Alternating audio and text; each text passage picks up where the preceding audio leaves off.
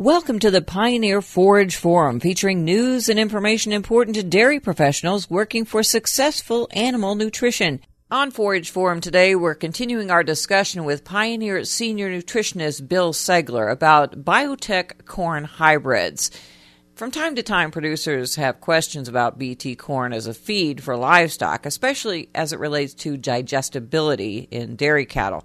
Bill, I understand that there's been a lot of studies conducted related to that. Can you tell us about those studies that have been conducted and who's been conducting some notable research in the area?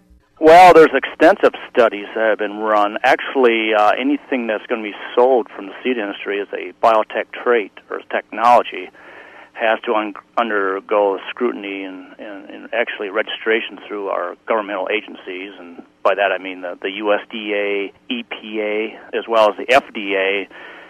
In the early years of biotech research, when a transgenic event has been discovered, the first thing that researchers have to do is to prove to the government what the fate of this transgenic DNA is. The fact that once it gets into an animal's body, it's digested, the protein, the DNA strand is digested, does not get into the blood system. After that's proven, then FDA requires allergen tests to prove that any living being that would ingest these feeds will not get allergies. And then after that's done, the EPA then requires studies on impact on environment.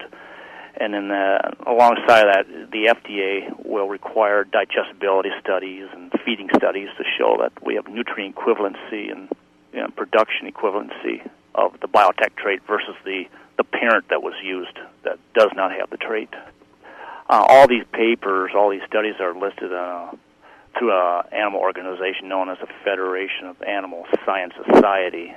It's a website that is open to anybody who wants to go on there, have a look-see. At last count, there's approximately 700 papers that have been posted on that website. Like, say, for instance, dairy cattle, there's 24 papers alone for dairy cattle only. Any class of livestock that is going to be fed these transgenic crops has to be tested. So, obviously, the hogs, the cattle, the poultry industry, but it goes way out to other classes of livestock as well, including fish. Or if somebody's raising quail, we have to do quail studies. Pretty extensive. But the bottom line is it can't be approved then for sale unless it is proven to be not bad for any type of animal then, correct? Oh, no. The government would never register it. It would never grant registration. And there is a lot of scrutiny that exists with these studies to make sure that the protocol has been laid out is met by industry. And it isn't just industry, it's third-party validation as well through the various universities that contract to do these studies. So, unless there again we can prove all these claims, the product doesn't get registered for sale. We have to remember, too, is that started with Roundup Ready. That was probably about 1995, 1996, and then 1997 we got in the BT market.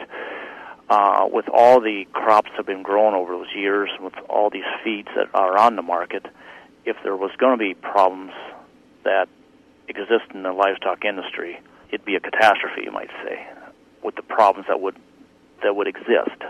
And I think besides all these studies I cited, the 700 studies that are cited on the FASS website, just looking at the sheer volume of grain and forages that have been on the marketplace over all these years, if there was a problem, we would certainly know about it. We invite your feedback, comments, and questions at worlddairydiary.com. I'm Cindy Zimmerman with the Pioneer Forage Forum.